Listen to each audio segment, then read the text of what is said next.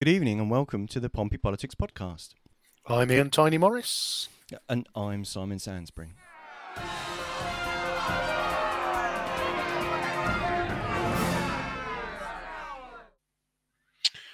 Well, time flies when you're having fun, Simon, doesn't it? Last pod of November, and after this one, only a couple of more weeks left in the autumn-winter season before Christmas is upon us. It is indeed, yeah. We are, as you say, at the end of the month, and we're in the penultimate month of the year that seems to have whizzed past in a bit of like a blur between February and August. And things are maybe going backwards a little bit, aren't they? Well, and I guess that's the fundamental question we'll look to address this evening, which is, as our thoughts turn towards Christmas and the countdown is, I mean, 4 weeks today, it'll be Boxing Day, and if all is well, you and I will probably be around your dad's house drinking his excellent port, and that's what we're all hoping for. Well, obviously, many people aren't hoping about our port consumption, but I'm sure we are. But the question, I guess, is the new variant of the COVID virus going to put paid to that? And both of us have made a complete hash of naming it, I think, in various ways, but I believe it's the Omicron variant. I think isn't it Omicron? Is it Omicron? Oh, good God. Well, To me, just sticking in random letters and... Well, they're just going for random kind of Greek letters from the Greek alphabet, or they are just stealing all the good baddie names from series of Doctor Who. So Chris Chibnall is hurriedly renaming all the people in the next season of Doctor Who. Almost certainly, almost certainly. So the Omicron version that has originated in South Africa started popping up earlier in the week, and then the question, I guess, is: has the government acted quickly enough? Is it going far enough, or is it again a case of seeing the horse headed off into the middle distance and thinking, better do something with that stable door? Well, that was a bit Alan Bennett. So, I could have done that full Alan Bennett. Or is it a case of the government looking at the horse heading off into the distance, as I said to Thora Hird, as I bolted the stable door? Okay, yeah. Sorry, listeners. Maybe we'll ask Ian not to do that. But yeah, don't worry. We'll be nowhere near a microphone after consuming the port. So, yeah, I guess the kind of whole thing. If we cast our minds back to last year, it was all the government and the Prime Minister saying, I'm going to save Christmas from the scientists. Actually, have people round. It'll be a normal Christmas. You could do this. Oh, actually, no, sorry. But actually, you've only got a couple of days now. So can I just say, for the record, having had a bit of a pop at my Alan Bennett, then rolling out your very own Boris Johnson, I think if there's an impersonation rap battle, old son, I won that one hands down. But no, I think you did. The whole let's save Christmas. We're going to have a normal Christmas, which those of us at the time who kind of been watching these things looked at it and went, I don't think you are. And so it came to pass. So we're 4 weeks out now, and yes, well, the measures that the PM announced yesterday were, and he did make a bit of a Peppa Pig's ear of it, were that that basically from Tuesday there's a slew of countries in Africa that have been added to the red list. So only people from the UK and Ireland that are returning from those countries are actually going to be allowed in. Anyone else is actually banned transit from coming from those countries, and you would need to be able to pass you'd have to pass a PCR test in order to come out of self-isolation. So there's those. I don't think that's quite correct. I believe for those countries, anyone coming in from the red list countries who are, and you're right, it's only UK nationals that can return. I believe they have to go into a mandatory 10-day quarantine. I think in terms of anybody returning from any other overseas destination will be required from Tuesday to do a PCR test on the second day they get back, and are, we'll use the word required in air quotes, to self-isolate until they get back the negative response. So sorry, you're right. So passengers from UK and Irish residents returning from those countries have to stay in a quarantine hotel for 11 nights. But passengers from other countries will have to take a COVID test before takeoff unless they are double vaccinated, but they need to complete a PCR test on the 2nd and 8th day of arrival and isolate for 10 days if unvaccinated. Although they can pay to have a test on day 5, which ends their quarantine if it's negative. So that's actually the current measure. Yeah, I think the and again the one that, as with all these measures, the piece I think that worries me is that, if you've had your 2 weeks in winter sun in the Canary Islands, and you're flying back and you're landing on Wednesday morning, and you've arranged to be back at work on Thursday, are you actually then going to take the additional 2 days holiday on Thursday and Friday, take your PCR test, hope that the result comes back over the weekend so that you can go back to work on Monday? Or are you going to, I don't know, take a lateral flow? I don't know. My worry is always with these measures, it's about compliance and what do you do? How do you ensure that the measure you're putting in place actually is followed? Yes, but the PM has gone on repeatedly previously on trusting in common sense and people doing the right thing.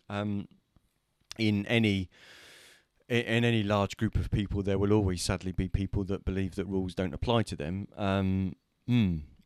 Yeah, if only there weren't so many examples of those in government, I guess. But I guess that's a kind of question. But one of the things that was then sort of teased, a bit of a spoiler in the announcement from the PM yesterday, but he ended up confirming it in the answers that he gave to the journalists that were assembled at Number 10, and someone tweeted it from his Twitter, was basically that face masks in shops and public transports will also be mandatory unless you're exempt from Tuesday. So yes, but I hear that Sage had been perhaps actually suggesting that returning to the suggestion of work from home if you can would have also been the greatest possible impact on the potential spread of Omicron, but that the government decided not to proceed with at this time. But they'll be reviewing these measures in 3 weeks, right? Which will be just seven, as you said earlier on, just 7 days before Christmas. Before Christmas, exactly that. And I guess when I look at it and look, we all know that this is a very nuanced discussion, and often on social media, nuance is very much lost. So there is an element of, I want to frame this within any precautionary measures we take are good precautionary measures.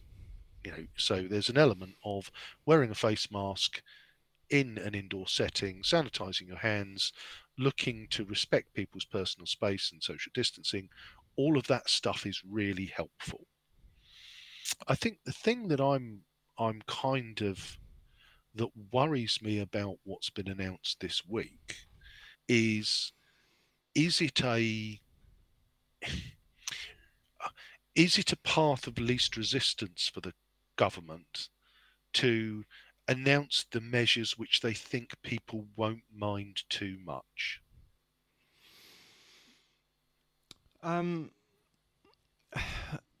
Possibly. I mean, looking at the examples of how they've approached it previously, it does seem that that actually what they've decided to do is to do the thing that they think is going to cause the less furore that people will kind of go for. But by hesitating that much, it then actually inevitably means that they have to do eventually be dragged to doing something harsher and more sterner at a later date than actually if they just actually were more decisive and were more robust in the actions that they take at an earlier point. I mean, as an example, the other three other three countries of the UK. So to be fair, this kind of conversation is about the rules in England, because in Scotland, Northern Ireland, and Wales, they never removed the requirement to continue to wear a face mask in public enclosed spaces and on public transport. And so in that kind of respect, as much as they don't really, I think most of them pragmatically have decided that from a control measures of travel coming into their respective countries, because they're part of the UK, their ability to kind of control their borders is diminished by them being part of the common travel area and being part of the UK. So decided effectively by the UK government. So it would be impractical to have a different travel set of circumstances a vastly different set of travel circumstances in Scotland than it would be in England, because no one's going to erect an actual physical border between Scotland and England. But let's not get diverted by that one. There's a whole kind of different question there. But so from a perspective of, it seems that kind of England has kind of trailed behind a bit. So from a perspective of actually what will happen about the infection spread in the respective elements of the UK, bearing in mind that some have had mask wearing in public continuously and some haven't, have those in England then been exposed and therefore allowed greater community spread, which may or may not be to the benefit if it means that actually people have built up a natural immunity. And of course there's the whole kind of rollout of boosters, which, although there's a question mark about whether Omicron will diminish the effectiveness of the vaccines will still be massively effective in reducing spread and in reducing the severity of the health outcome concerns of people that get infected. So it's, to be fair, it's an unfolding situation, but it feels again like we're playing catch up. Yeah, and I think there is an element of if we look at the whole mask thing. If I just give you an example, is that so the organisation I work for. Whilst they've got limited people coming back to offices, our policy is still that if you're in an indoor space and you're in a work setting, you wear a face mask. Now, over the last month, I've attended some face-to-face meetings and some training, and they were all at the old-fashioned conference-style venue. So we as an organisation turned up, and we all wore face masks whilst trolling about inside the venue. We were the only people to be wearing a face mask. It was literally, and again, I had colleagues from Scotland who were like, well, this is weird. Actually just seeing people indoors without face masks is just alien. You just don't do it. And one of them had come down on the train and had said, well, it's weird because everybody who got on in Edinburgh all got on with a mask, and the second the train got to Newcastle, which was its first stop in England, everybody who got on the train didn't wear a mask, literally to a person. And she said it just felt so odd that, on that one journey, you could just see that difference between the two approaches. Yeah, sorry, I didn't mean to interrupt you. Come. No, I think that the piece which if I look at, which worries me about the trying to put the masks back on Tuesday, is for the vast majority of people, they've just got out of the habit of doing it.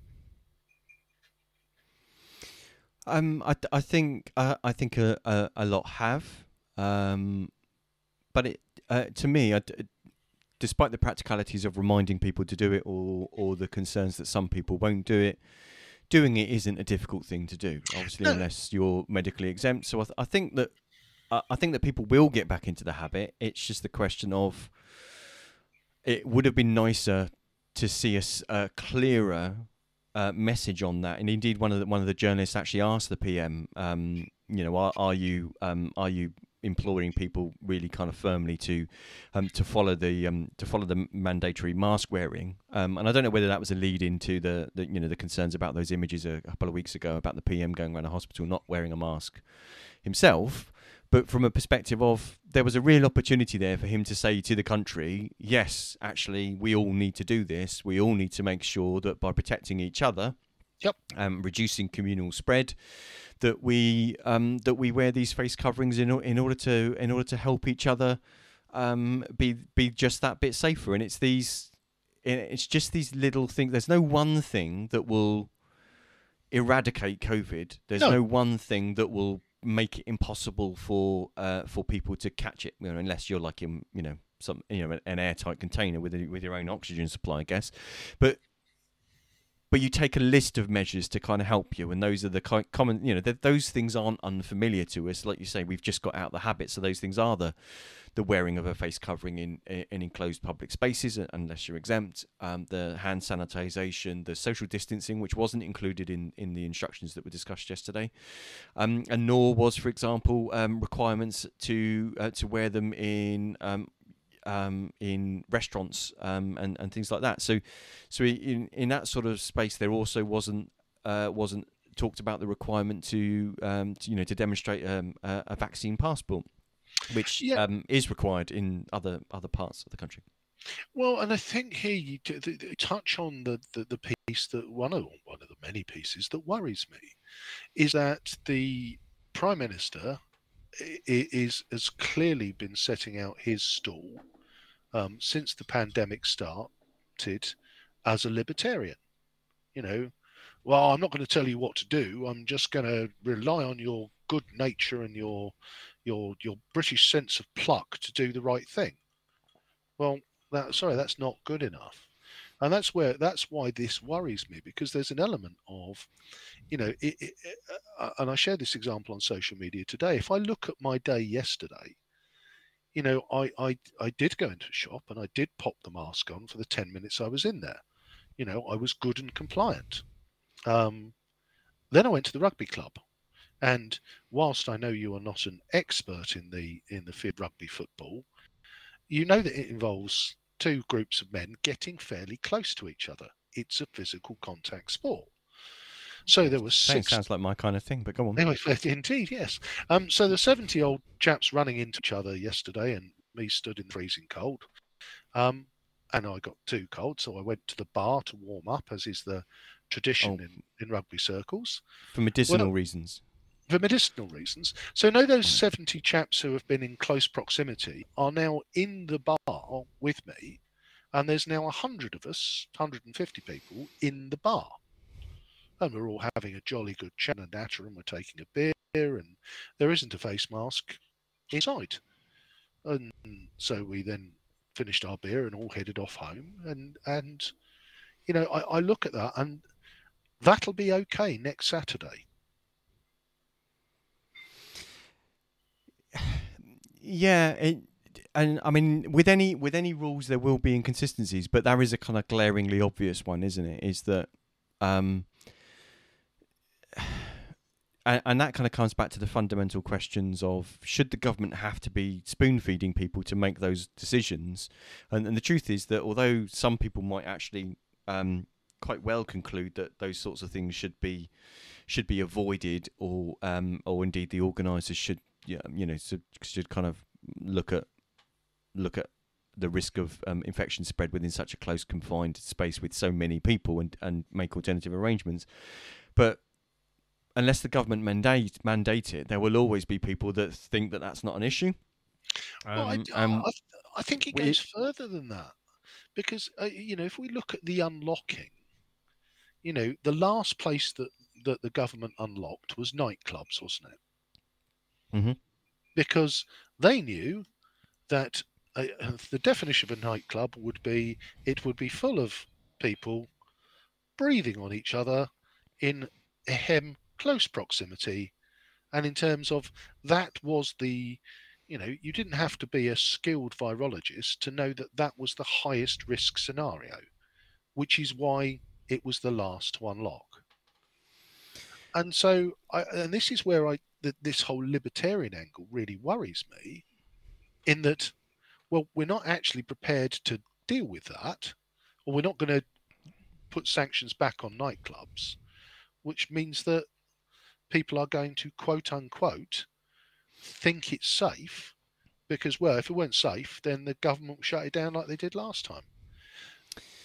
Yeah, I mean, indeed. I mean, to be fair, I mean, Lynn in the comments has said that it, and I quote, "It looks to me like we're saving the economy at the expense of the people," and that the PM had skirted the issue. So, you know, it's kind of clear to some that that there is a lack of decisiveness and leadership, and whether that whether that causes problems further down the line, I guess only time will tell. It's early days for Omicron. We don't quite know how much more infectious it is, if at all, than any of the other variants. We don't know how much more serious it is than the other variants. There just isn't the data yet. But we were kind of in a learning curve. But we've got some learnings that we had from last year, from late last year, and actually from early last year.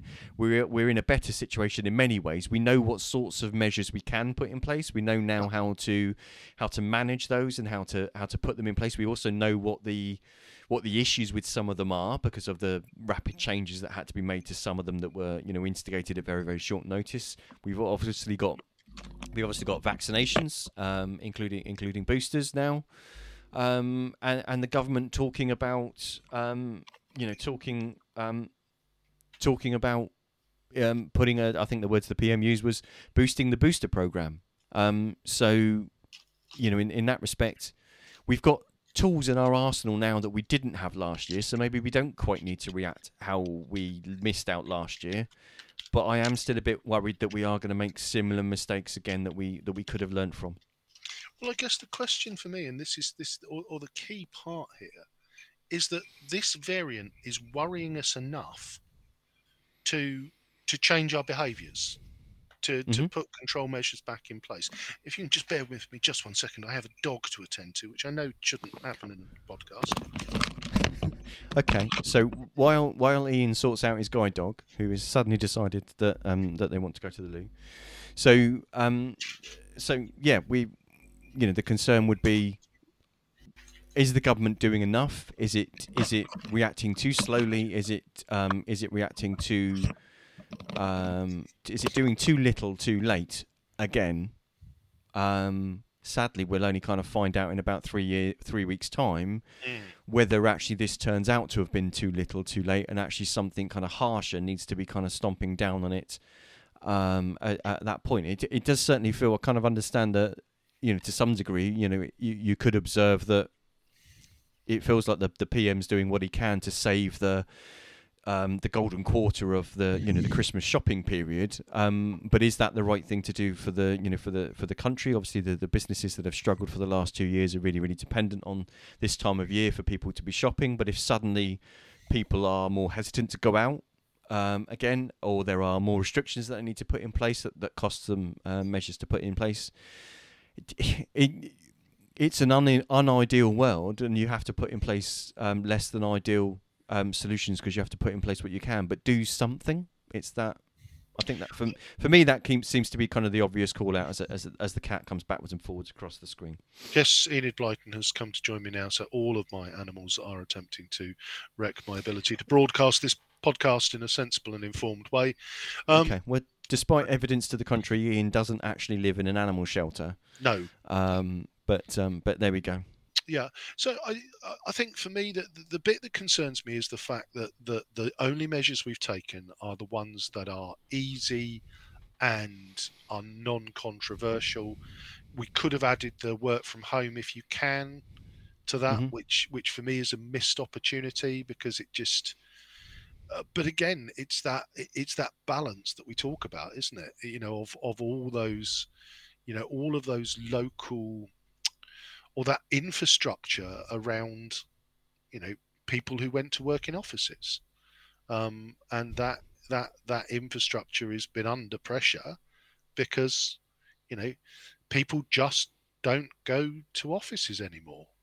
And again, I was back at our head office on Thursday, and it's only as I walked in that I realised that the noble Tim no longer exists, who was the one man person that ran the little sandwich shop and coffee vending service at our head offices.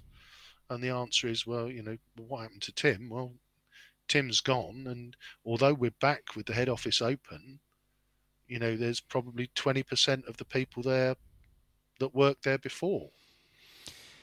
Yeah, there's. I mean, there are places that are either kind of splitting their work week between home and Yep. the office. There are places that haven't returned to the office, so indeed now need considerably less floor space. So if there are shops or concession units or whatever, whether they're attached to a particular office or they're independent of them, that there just isn't the footfall that there used to be to sustain them. But that does mean that there are people around actually in the places where they live. So that does that's obviously bad news for the for the franchisees, for example, of large coffee chains in the centre of cities. Yep. But it's good news for the corner shop down the road from us because if that means that okay, I'm going to break time, I'll wander down the road and get a packet of crisps or whatever. So it's again, only time will tell. But again, while you have to consider the economic impacts, people that are hospitalised or worse don't spend any money. So no, and I think that is the key piece, and the worry for me is that even with such modest measures proposed, the ridiculous the number of people who I would consider to be reasonably sane and sensible who've shared things from, well, I won't be having my booster again then. I don't understand what the point this is if I'm just going to be repressed and locked down and the tyrannical will abuse my nature as a freeborn Englishman. You just say, oh, for God's sake, really? yeah. Really? And that kind of brings us to a nice segue talking about. So obviously we are, even if Omicron does diminish the effectiveness of the vaccines, they're still wildly much more effective than not having a vaccine. Yep. That's no reason to to avoid them. So so in our extensive research for this evening, we looked at vaccine hesitancy. And one of the points that I think it was Gary had put out on when we'd shared on Facebook in the Portsmouth Politics group about the episode that we were going to do today was the question of what's vaccine hesitancy like in the NHS, for example, compared to the rest of the country. What's that actually like overall? Is that a cause for concern? And you'll be interested to know that I did some delving. Off of two different data sets. So there were some sets of information from the ons.gov.uk for England, and some information about NHS in a study that was done by the Lancet. And those sets of information said that actually broadly, and I'm going to pop this on screen for those of us following live, but I'll talk through it. For those of us listening for the podcast afterwards. So broadly, actually, overall, England vaccine hesitancy is about 4% of the population that's entitled to it. But vaccine hesitancy in the NHS is about 22-23%. And that was a wow moment for me. 4%, I guess. And forgive me here, I am not going to walk a neutral line. I am not going to be balanced in my opinion. I know that might surprise some. So I can get that 4% of the population are stupid, and I can accept that because statistically that seems reasonable. But 22% of 3 million workers. Yeah, really? and really, and more shockingly, as you break down the information, the information is stratified in both sets of data to ethnic groupings. So in mixed race groupings, in England that's 7%, and in the NHS 34. For people from an Asian background, that's 6% England and 24 in the NHS. For black groups, that's 21% in England and 40% in the NHS. And there weren't any figures for England for other ethnic groups, but there was data captured for 28. But to be fair, some of this data is actually really kind of small sample sizes with regards to those kind of those groups. But the information from the Lancet is actually data taken from a survey of 11,500 healthcare workers. So it's that's quite considerable. But it's easy to be drawn by the percentages in those particular ethnic groupings. But when you look at the England-wide stats, the number of so even though hesitancy amongst the white population is actually 4%, the number of they only contribute 4% of the hesitancy overall of that survey sample, which I think was about 15,000 people, whereas actually all of the non-white groups only contributed to 0.5%. Sorry, their vaccine hesitancy only represented 0.5% of the overall sample size in total. So it says certain things about how that kind of plays out in particular ethnic communities, but actually overall the obviously the largest number of people that are vaccine hesitant is the white population, because they are the largest size of the population. Yeah, I think the general hesitancy data is kind of, and I think that that when you look at that through the lens, it does. The worry there is that there is an overrepresentation from non-white ethnic groups in the hospitalisation and death figures, and the worry is that whilst that remains the case, the fact that there is a higher rate of hesitancy within those communities, continues to be a kind of real worry. And that messaging, you can't afford to stop. But the NHS numbers, they're just terrifying. Indeed. And there's some further breakdown in the information from the Lancet. They talked about actually what the reasons for that hesitancy was, and some of that is, to be honest, is quite eye-opening. So distrust leading to vaccine hesitancy amongst NHS healthcare workers.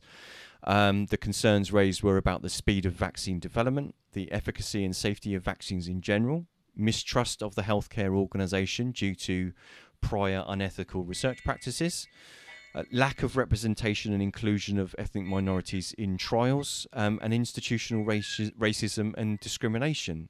So it kind of speaks to a lot of wider systemic issues, as to, even if you feel unable to trust the information that your own employer, and your employer is in the business of trying to keep people healthy, if you feel that you're unable to trust the information that your own employer is giving to you and giving to the public, that says lots of things, and none of them good.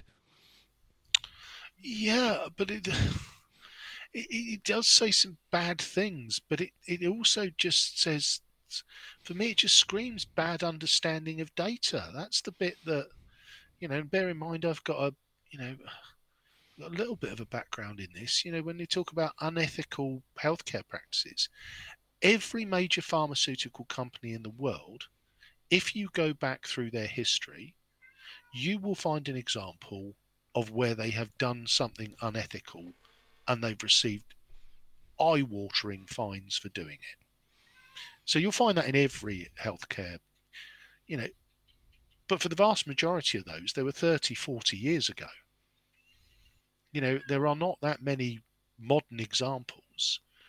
And if you look at the way in which the research was done on these particular vaccines, almost all of it was done on open platform sharing sites where all the scientists in all the pharma companies in the world effectively collaborated to so that sort of that I don't know that they probably fiddled the results mindset. It just I, I struggle to understand why the layman would think that, why somebody who works in healthcare might think that.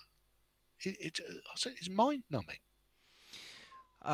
Yeah, and indeed, when you look at the NHS data, when you drill that down to hesitancy amongst particular types of roles in the NHS, that actually gives you some interesting figures. So, 28.2% of nurses, nursing assistants, midwives were vaccine hesitant. 23.9% allied health professionals, 21.7% admin, estates or other roles, 21.1% dental, but 18.4% of doctors and medical support staff were vaccine hesitant. But that's nearly 1 in 5 doctors. You've gone to bloody college to learn about this stuff, and oh dear God. So to me, the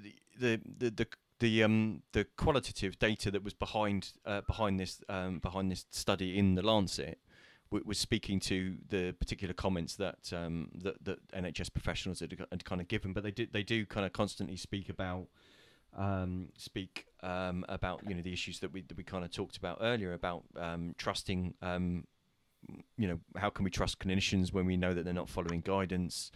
How do we know what rules to follow when the messages are changing and often contradictory? We're overwhelmed with the amount of information. There's a lack of information in other languages, a lack of trust and confusion around hesitancy. There's stigma around it, which makes it difficult then for people to feel that they can approach someone to help inform them. Distrust around the risks not being communicated transparently, and about a lack of prioritisation given to ethnic minorities in studies, given that they suffer disproportionately higher chances of worse health outcomes. And ethnic minority communities being singled out in messaging and media, adding to a feeling of stigmatisation, a lack of direct engagement to address and respond to issues or concerns, and the language used around groups and stereotyping, kind of speaking to the stigmatisation, and just a lack of transparency around the decision making. So it kind of, to be honest, that creates an impression of an environment where trust is very, very, very, very thin on the ground. It does. It does. But again, I still can't. I guess I'm finding this whole kind of segment just baffling, because I just don't understand how somebody who is educated and knowledgeable, who has the ability to understand the science and the data, can't get over their own nervousness to do, the phrase "do your own research" has been weaponized. But if anybody was in a position to understand the bloody research and the data, it would be people from a medical background.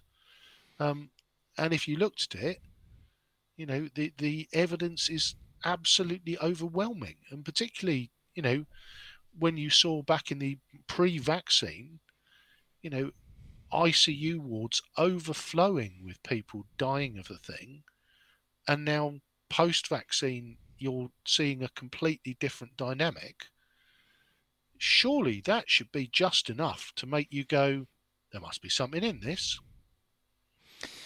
Well, you'd think, but to me, I mean, obviously I'm not on the front line at the NHS. I don't know what it's really like to work there, and obviously that will be a broad and differing experience depending on which part of it you work in, how the trust that what the trust that you're working at is run like. So I guess in any kind of large organisation, you're going to have you'd have a fair number of people that would be distrusting of the strategic or specific decisions actually made by the people in positions of power to make those decisions. But maybe we're just kind of thinking that that sort of level of distrust from upper management, from the front line of the upper management and the strategic decisions made wouldn't apply to the NHS. And sadly, this kind of says otherwise. I mean, from the ONS England wide data, so not just NHS, but basically people across England. The reasons that people gave for vaccine hesitancy. 54% said that they're worried about long-term effects on their health. 58% said that they're worried about the side effects of the vaccine. 55%, I think the vaccine's been developed too quickly. 45%, I'm waiting to see how well the vaccine works out.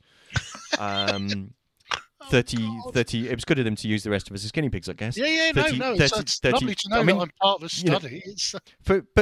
But I mean, in that respect, that's kind of like sound scientific process, right? You see how it works out to kind of do. But nonetheless, 34% don't feel that I'm at risk because I'm in good health, and 29% I think other measures are enough to keep me safe, i.e., face covering, social distancing, and washing hands. There's kind of like that's the only bit I'm going to forgive people for, right?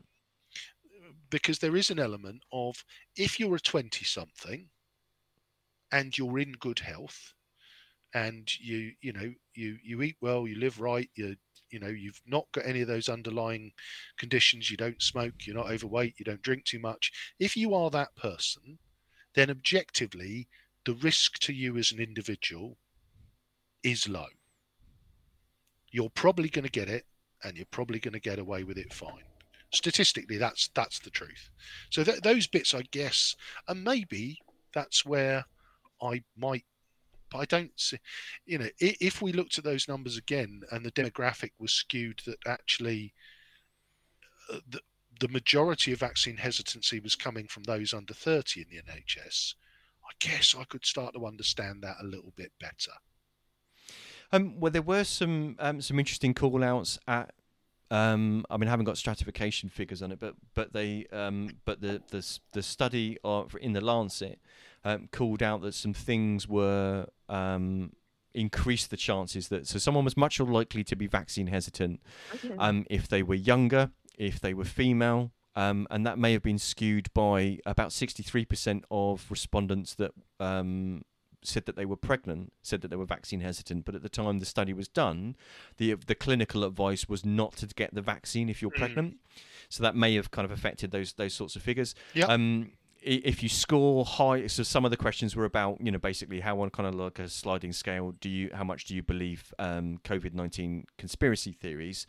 Those that had a higher propensity to believe COVID conspiracy theories, those who had a systemic lower trust in their employer, and those that didn't take the 2020 flu vaccine, all seem to be indicators of an increased likelihood to be vaccine hesitant. So again, it kind of speaks to this thing about misinformation, about distrust, and I mean that's quite alarming in a profession that you'd think actually would be quite switched on about this, but maybe we're doing them a disservice by applying different rules to them than we are kind of thinking. I'm no disrespect to porters, but I bet they don't get a chance to stop and ask doctors random questions about how vaccines work during the course of their day. True. So maybe kind of that's the that's kind of a thing there. But it's just an interesting thing about there was more done about what measures could be put in place that would convince someone to decide to forego their vaccine hesitancy. Well, and I think that's got to be absolutely the key, hasn't it? Because if we look at it, we've mandated for care home workers. We're now mandating for NHS staff. We know there are staff shortages within the NHS, but again, that tends to be at the more clinical end.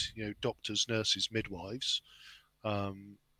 So it'll be very interesting to see whether mandating the vaccine, there's two schools of thought that says if you mandate vaccine, mandatory vaccination, that only hardens the stance of the libertarian.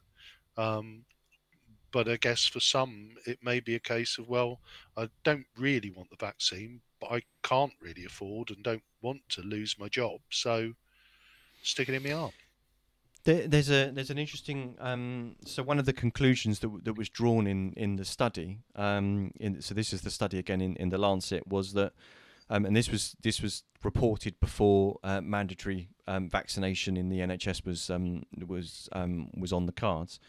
So whilst mandatory vaccination and these measures may improve vaccine uptake, our results indicate that implementation of these policies may undermine trust in the healthcare organisation, and vaccination hesitancy would not be seen equally across. The vaccine program would not be seen equally across ethnic groups, and such interventions have a potential to increase the stigma and discrimination and widen ethnic disparities. So it's, but I don't. Again, no, I don't. Would, no, I'm not having this. Okay. Because ultimately, and this is where, for me, when you get into these areas, that there is a certain nervousness, that the stigma and the there's almost, well, you can't force people. I don't accept this. I just don't accept it. It is the vaccine is an offer, and as I think you've pointed out many times, you get vaccinated for basically to protect yourself, to protect your loved ones, and to protect the people that you don't know. It is a threefold reason for doing it. So there is an element of I don't support, but I accept if for your own selfish reasons you don't feel you need it to protect you. I can even extend that out to, you kind of think your loved ones will be all right if you don't do it. But what I can't accept is that in a care setting in the NHS, you think it's okay to gamble with the health of the people you don't know who you care for. So I don't care what your reasons are for being vaccine hesitant. That is between you and your God.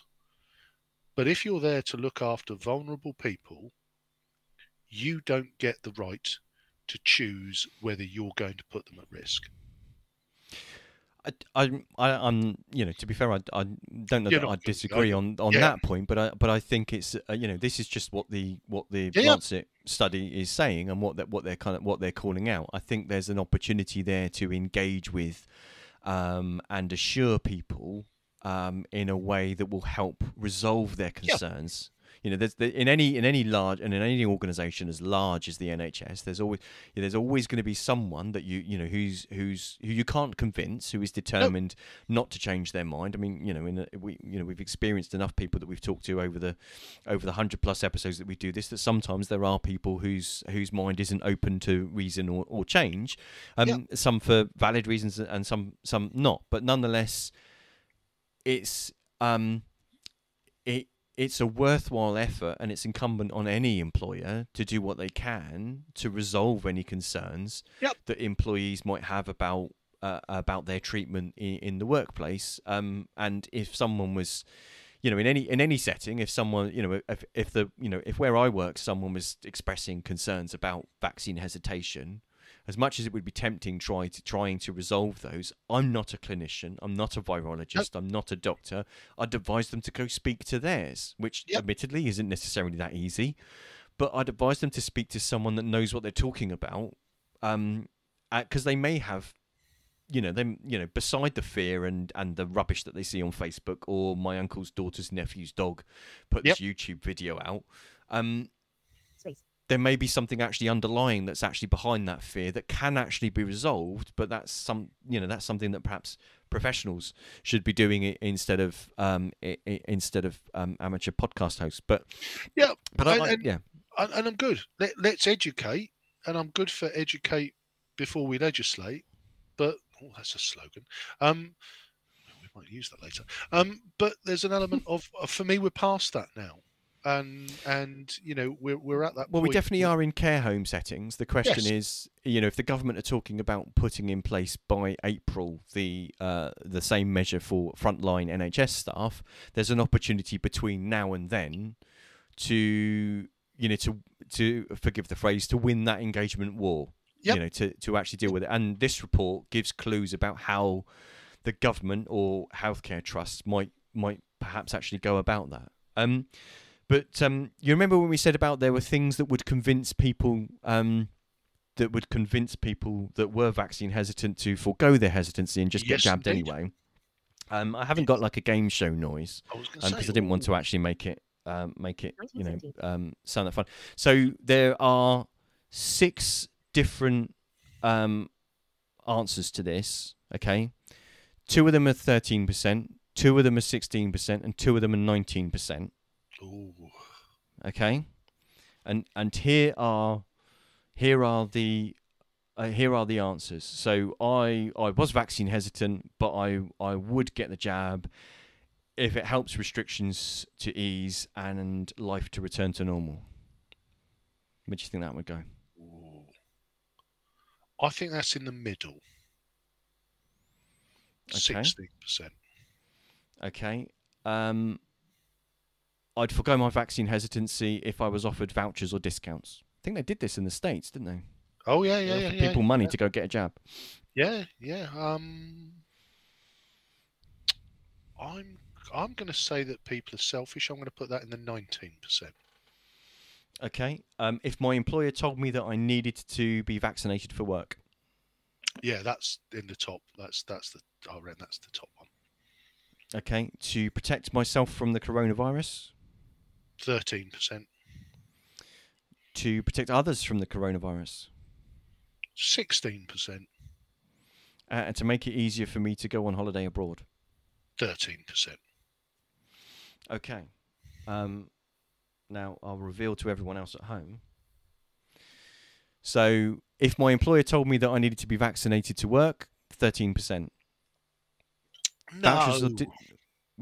Vouchers or discounts, 13%. If it helps restrictions to ease and life to return to normal, 16%. You were right on that one. To make it easier for me to go on holiday abroad, that's 16%. And to protect myself from the coronavirus and to protect others from the coronavirus, both of those were 19%. You got one of those right. Just. But it's an episode of incredulity for me because those top two at 19%. That's what the vaccine does. Well, I'd Yes. definitely have it if it did what it does. Well, it does that. Oh, maybe I'll have it then. It's like a 70s sketch show, this. Just without the cheap, thinly veiled racism or homophobic or misogynistic gags. We don't do those anymore. No, we don't. No. So another part of the ONS study that's on the gov.uk website also talks about people that, so they've done different sets of collecting data actually over the course of the last year.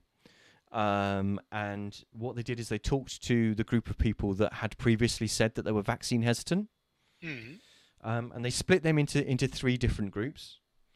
So this is where you get some good news. So 42% of them had said that they were unsure about getting the vaccine. 33% said they were unlikely to get the vaccine, and 25% have outright declined. They're not going to get the vaccine. Yep. Okay. Now, of the 42% that were unsure, 60% of those actually went on to get vaccinated. Oh, this is encouraging news. And 38% of them are still unvaccinated. Of the 33% that said that they were unlikely to get vaccinated, I feel like they should have like a higher or lower.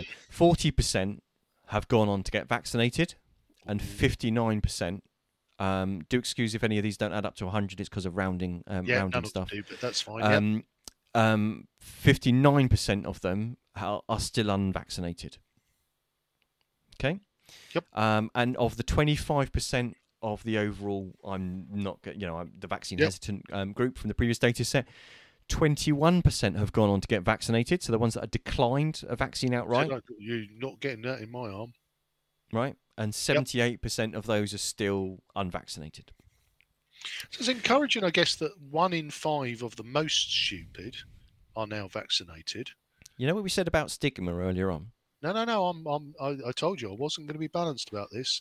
For me, Okay. if you refuse to get vaccinated, you are thicker than a whale omelette. I'm not pulling any punches on this.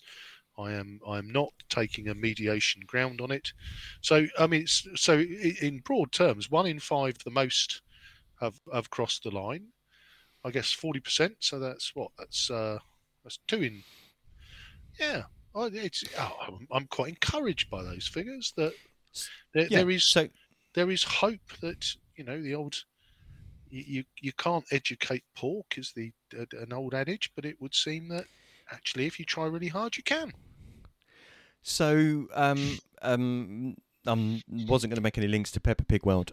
So of that group of people that previously were listed as vaccine hesitant, 44% have actually gone on to be vaccinated, and 55% are still unvaccinated. Yeah, and I guess if that's like you say, there's hope. There is hope. There is hope there because, ultimately, as you said, 1923. You said yourself, you perfectly summed it up. There is no magic bullet. One thing is not going to, quote unquote, save us from COVID. And I think it's clear, and I think anyone who knew a little or a lot knew that at some point a variation would appear from part of the third world that was going to give us some bother. That was a given. It was. I mean, obviously there were conversations about whether strategically the better thing to do would be to donate or support poorer countries in order to get vaccinations started and done in their countries, rather than racing to a 90% plus vaccination rate in our own countries, because unless we're all safe, unless all of us are safe, none of us are safe, because there is a partially vaccinated population, there will be a chance for contagion, and the more infections that there are, the greater the likelihood there is of mutation and then spread. That if the virus discovers a way, I guess that's how the evolutionary. You'll tell me this is how the evolutionary nature of viruses kind of work. Is that they'll effectively random mutations occur. Some of them are really successful, and then that's why you have these variations kind of popping up. So. That's kind of another broader question. I did have some figures on that, but I won't bore you with those at this point. Yeah, no, and I think look, as we go into the run into Christmas, that we do all, whilst I don't agree with the Prime Minister's, well, we all need to do our bit, but I'm not going to tell you what your bit is that you need to do. We all have personal responsibility, and we can be sensible about these things. And look, I'm still hopeful of supping your dad's and my father-in-law's port on Boxing Day, and whilst that's not the most important thing in the world, I guess that represents not our new normal, but our old normal for Christmas. And my fingers are crossed that we're still going to get a chance. Hopefully so. I mean, if not, Ian, you appear to have dropped off the call. I don't know whether the cat has stood on something. Because the cat was sat in front of the computer, but whether that means that we have to that we end up meeting in their garden to do that. I mean, Port isn't very good in the garden, but I'm sure we can find a way to get around that. We're industrious and inventive. So just before we go, as we say, we've got 2 more shows this year. So our last show of the year is going to be December the 12th. So we've got an open schedule for the next 2 shows at the moment. If you've got any ideas or anything that you would like us to cover in those 2 shows, by all means, please do email us, pompeypoliticspodcast@gmail.com, or contact us through our Facebook page, or contact us via Twitter. And We'd love to hear from you. But in the meantime, please do keep safe of yourself and of each other. And Ian has just sent me a message to say that the cat has indeed logged him out of the transmission, so I will wrap up the show. I've been Simon Sansbury. You've been listening to the Pompey Politics podcast. Good night.